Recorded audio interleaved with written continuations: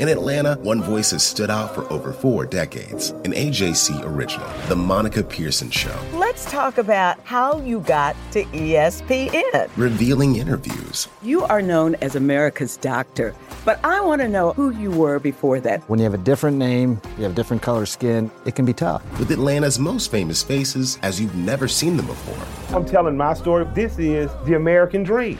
The Monica Pearson Show, streaming now on AJC.com. Hip-hop is a product of black people. It's a product of black song and celebration. The Atlanta Journal-Constitution presents hip-hop's most pulled elements are pulled from the South. A Southern hip-hop story. We always go back to that moment of the Source Awards. Everybody wants your rhythm, but they don't want your blues. The biggest names in hip-hop. Atlanta is still the mecca for hip-hop. 50 years. No one can deny one film. The power of the South now. The South got something to say. Streaming now at AJC.com/hiphop.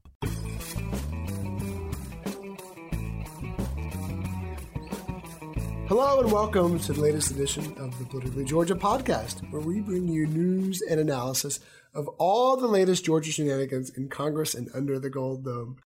And today I'm joined yet again by Tamar Hallerman, our Washington correspondent, who's basically moved to Georgia the last couple of weeks, seems like. How's it going, Tamar? You sick of me yet? No, we want you to stay down here. There's certainly plenty of stories to cover in Washington and Georgia these days, and it ain't getting any slower, is it? No way. A lot of these races are still unresolved, starting at the top. Brian Kemp the other day declared victory in the gubernatorial race, but Stacey Abrams is not conceding. What's the latest in that race? Yeah, and just a big caveat, we recorded this on Friday, so the vote totals could change a little bit, but what we understand is they might not change drastically. Essentially, Brian Kemp has about a 60,000 vote lead. Stacey Abrams needs a 25,000 more votes, so 25,000 more net votes to force this race into a runoff. There are about that many, 25,000-ish absentee ballots and provisional ballots out. Not all the provisional ballots will be counted, but we're assuming a majority of them will get counted. And even if she wins all those, it won't be enough to overcome that margin, except Stacey Abrams' campaign says that there's some other things that could come. There's litigation they're filing to free up some other absentee ballots that might be pending in the mail system. They're looking at potential voter irregularities in some precincts that were really busy. And they also point out that, hey, even though all these counties said they're 100% reported, just the other day, 300 or so more votes came in from Cobb County. So they're saying there's still a chance that enough votes will come in. Brian Kemp's not waiting, and of course, Georgia law doesn't require the losing candidate to concede. So he went ahead and had a press conference with Governor Deal. He started his transition. He named the chief of staff. And we expect him to kind of go be a little quieter until these votes are certified, which is expected to be on Tuesday or for the counties and it's Friday for the state. Yeah, he resigned as Secretary of State, which I think really irked Democrats, the timing of it, because, for months they'd been calling on him to step down. They said there was a conflict of interest, that he was counting, overseeing the counting of votes in an election that he was running in. And he said, no, this won't be an issue. This is the job I was elected to do. And then days after the election, he steps down. Yeah, that really got under Democrats' skin. And a range of high-profile Democratic figures, from President Jimmy Carter all the way down, have been calling on him to do this, because Georgia's never really been in that sort of situation. We've had Secretaries of State run for higher office. Some of them have stepped down, some of them haven't. But the few who didn't step down never won their party's nomination, so never really got to this point in time. And it has been a constant call from Stacey Abrams' allies, if not from her directly herself. Her campaign called on him to resign. I don't think she ever did directly. Either way, it has been a constant kind of drumbeat. And then the day after he declares victory, he says, you know what, I'm stepping down to smooth the transition. The backdrop of that was not just, sure, it'd be easier optically for someone else to certify the elections, but also there's a lot of litigation out there, but one of the lawsuits that was out there was challenging whether or not he had the right to direct a recount or certify his own election. That legal action was pending in federal court, and at the moment of the hearing, attorneys were told basically that, the case is moot now because he's stepping down. Yeah, and Governor Deal very quickly swore in Robin Crittenden, who for the last 3 years has led the Department of Human Services. She's an attorney, and actually she will become the first African-American woman to serve as a statewide constitutional officer in Georgia's history.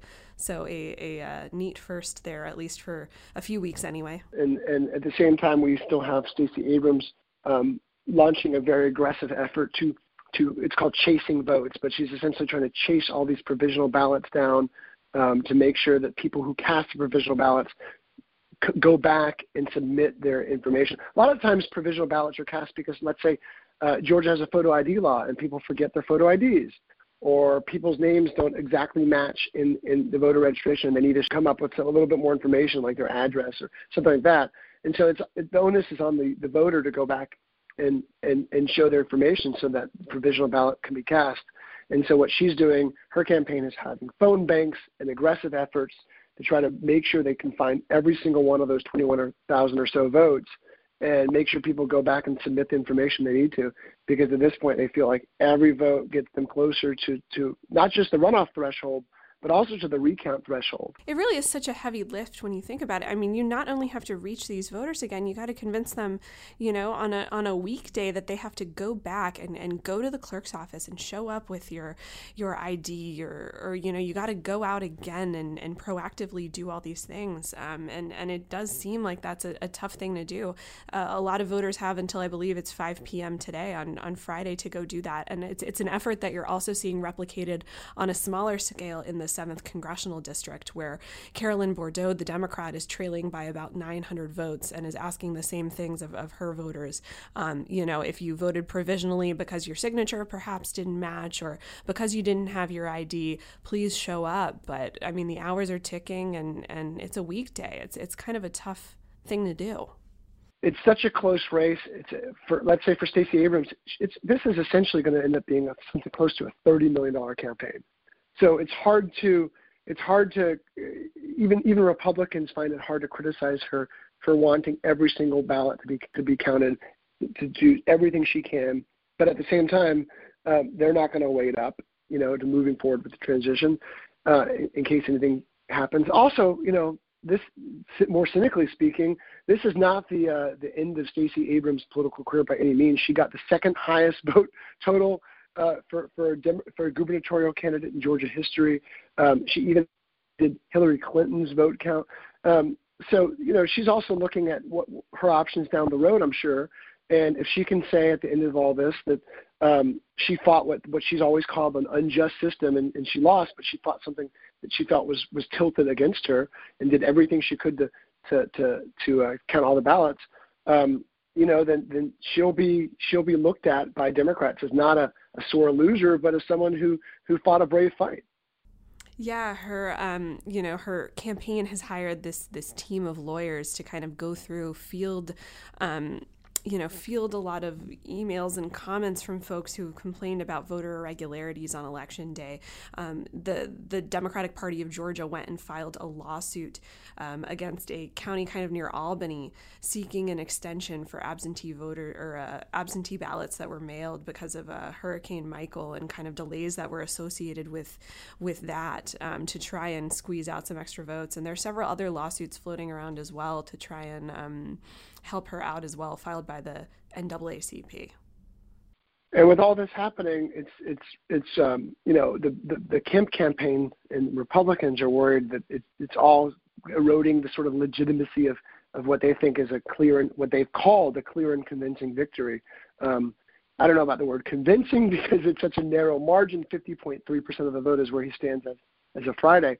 But they feel like all this is sort of seeding doubts in the average voter's mind that Brian Kemp might not have won this, that will give him problems, years down the road as he's looking to govern Georgia. And certainly for Stacey Abrams, whatever she does next, if she doesn't end up pulling off a runoff, it's something that, again, she can go back to her supporters. She's a hero among so many progressives, and there's even stories being written saying that Brian Kemp's election victory should come with an asterisk, and things like that that are helping burnish her image in the national media as well for whatever she might do after this. And think about it. I mean, in the days after the election, there are a ton of national reporters down here in Georgia covering Stacey Abrams and her history-making candidacy. And in the days after, they're not writing stories about how Brian Kemp pulled off this win. They're with Abrams at these press conferences where she's saying, no, we have these lawyers, we're going to fight it. And these are happening, several times a day now between what Kemp has been doing and what Abrams has been doing. So you're writing, all these reporters are writing that story as opposed to the Brian Kemp is the next governor of Georgia stories. So you can see why the Republicans are really going out of their way to kind of show, try and bring legitimacy to Kemp's win. You got it. I mean, even look at the AJC's headlines the last couple of days. Kemp declares victory, Abrams fights on.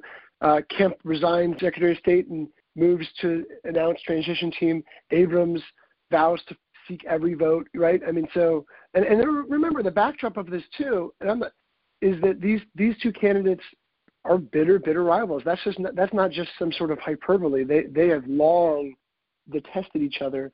And privately, I've heard some Democrats say Stacey Abrams would do something similar to what Brian Kemp is doing. She would also seek to start the transition and say that her victory was clear.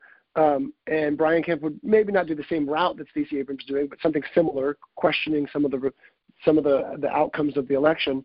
But we don't. That's not just hypothetical. What we do know is that Kemp has a slim, but what it seems to be an unassailable, insurmountable lead.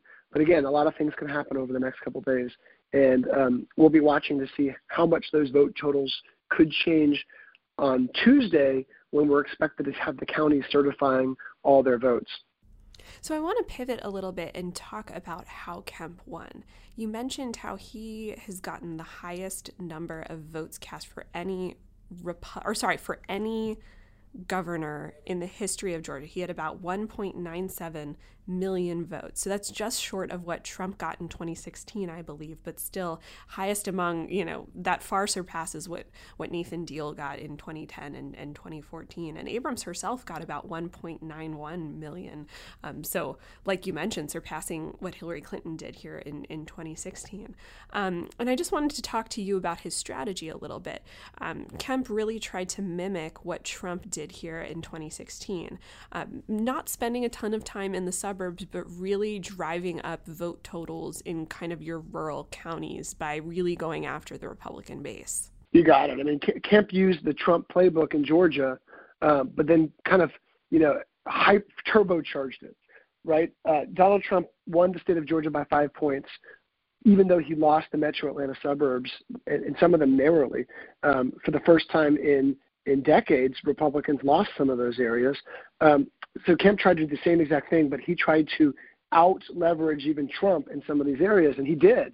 There are some counties that Trump won by 80, 82, 83% of the vote, that Kemp won by 85, 86, 87% of the vote. And these are very sparsely populated rural areas, but you add up enough of them, and they created what he liked to call his beautiful red wall. At the same time, though, Democrats just clobbered Republicans in these suburban areas. I mean, Republicans narrowly lost Cobb and Gwinnett counties in 2016, and that was a shocker, how close those counties flipped.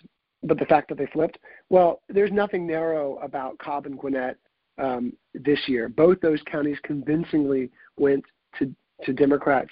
And not only that, down the ballot, Republicans just got destroyed.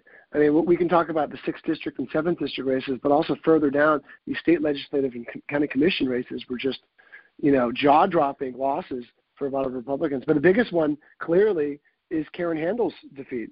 Exactly. That was, the 6th district race, of course, last year was the site, the host of the most expensive congressional battle in history. Some $60 million poured into the district in this Handel versus Jon Ossoff race.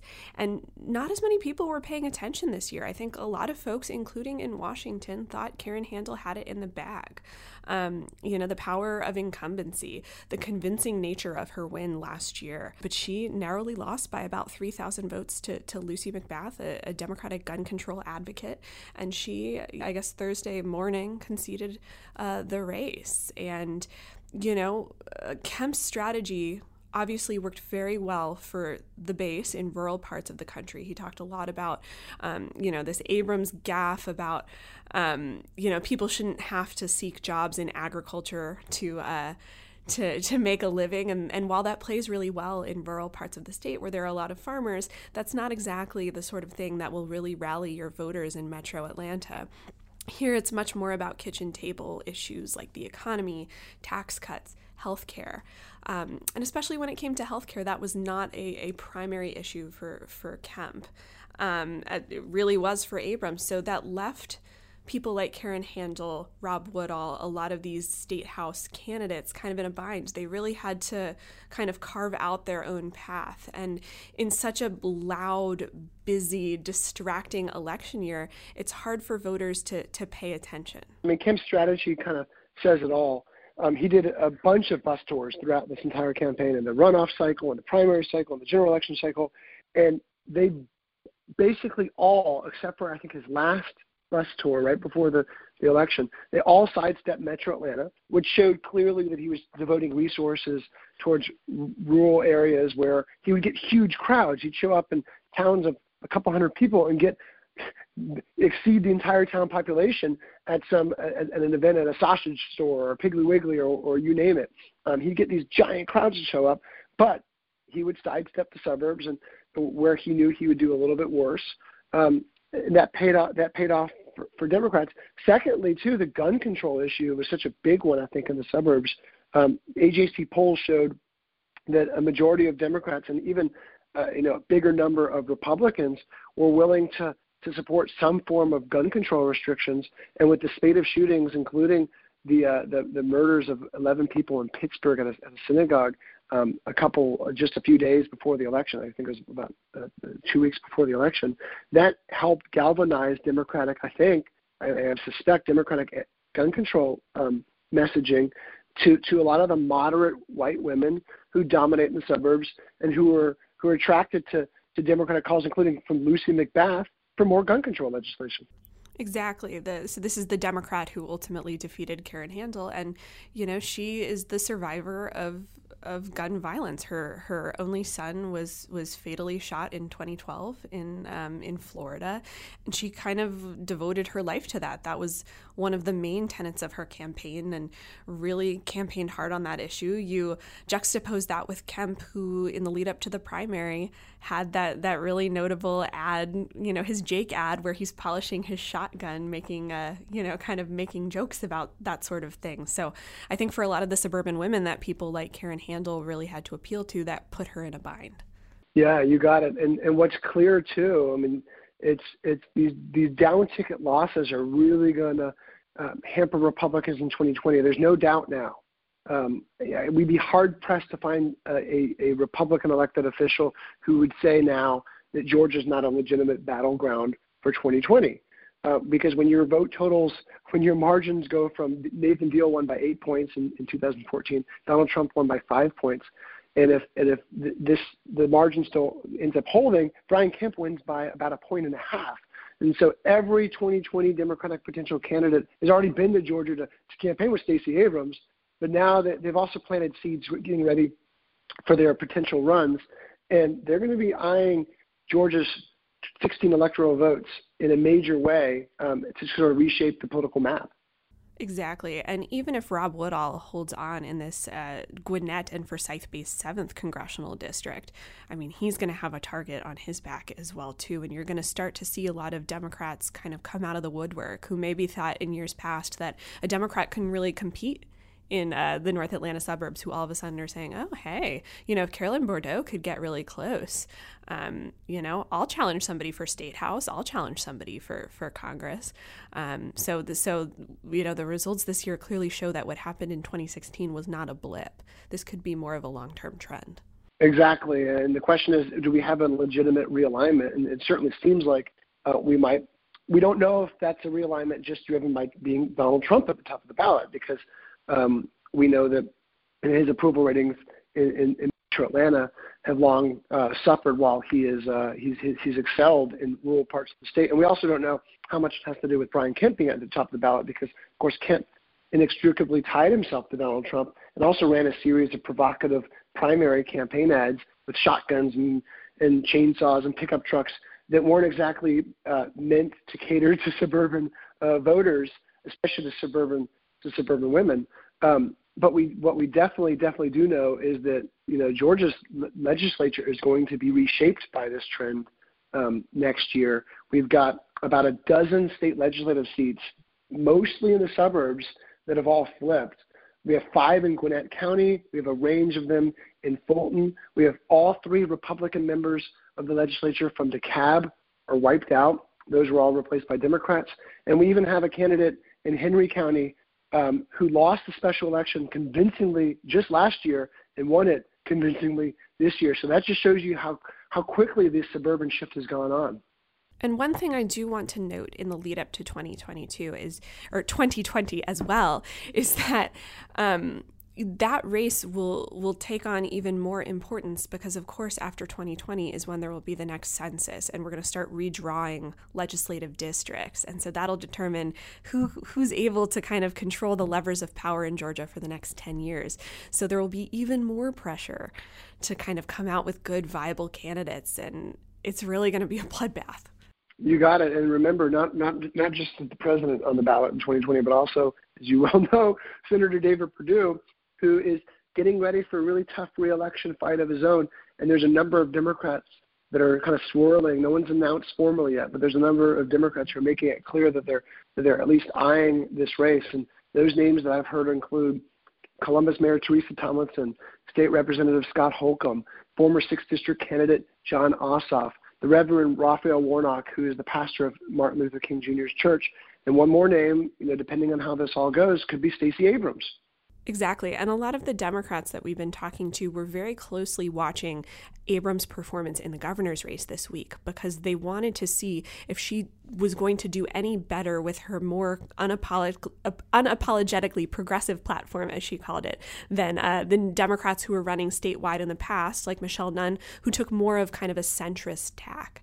And because she clearly did best their performance, perhaps we're going to see a slate of more liberal candidates challenge Perdue. It seems like the progressive, Republicans call it the progressive experiment, but it doesn't look like it is going to be an experiment. I do have to say one thing, though. The one major race that is in a runoff in Georgia, we do know for certain this race is a runoff. It does involve a centrist Democratic candidate, and that's John Barrow against Brad Raffensperger on December 4th for Secretary of State. And that's a really interesting matchup because there's a lot less voter interest in these runoffs, especially if there is no gubernatorial race at the top of the ticket. And these are 2 candidates that aren't exactly super uber popular with their party's core base. I mean, you've got Brad Raffensperger, who's a Republican, who is not he's not a well-known figure at the state capitol. He emerged from a crowded primary earlier in the race by spending a lot of money on TV ads, but he's not a well-known figure. And you've got John Barrow, who picked up a lot of Republican votes because of his centrism, his centrist policies. He ran an ad that was kind of famous in Georgia with showing him sort of wearing blue jeans and a denim jacket in front of a pasture, and he said, "I'm a Democrat, but I won't bite you."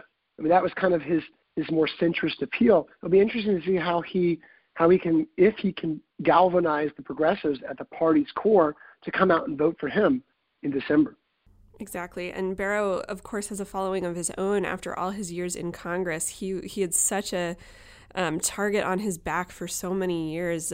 State legislators had actually moved his district, wasn't it? It was he started in Athens and had to move to Augusta, if I have it correct. They were trying to kind of write him out, kind of create a Republican district. And for years, he was able to hold on. So he kind of has that legend behind him, definitely some name recognition. But at the same time, these runoff elections tend to attract your party faithful. So typically an older and a whiter crowd. So that could definitely work in Raffensperger's favor. You got it. And Barrow's really interesting because he has roots in all over Georgia. He's lived in Athens, Augusta, and Savannah for his congressional districts, and now he also lives in Metro Atlanta and Phoenix Springs, and he has picked up a lot of Republican votes, especially in those parts of of the state that he used to represent. But again, Democrats might be queasy with some of his past stances too. I mean, if I remember correctly, he always supported gun rights expansions. He voted against Nancy Pelosi. He voted against parts of Obamacare over the years. And so those votes, aren't exactly thrilling to a lot of progressives these days. Exactly. Well, Tamara, we have a lot more to watch over the next few weeks. You'll be going back to Washington, but you'll still be, of course, keeping tabs on all this stuff, and so will we. So follow all the latest at myajc.com and politicallygeorgia.com.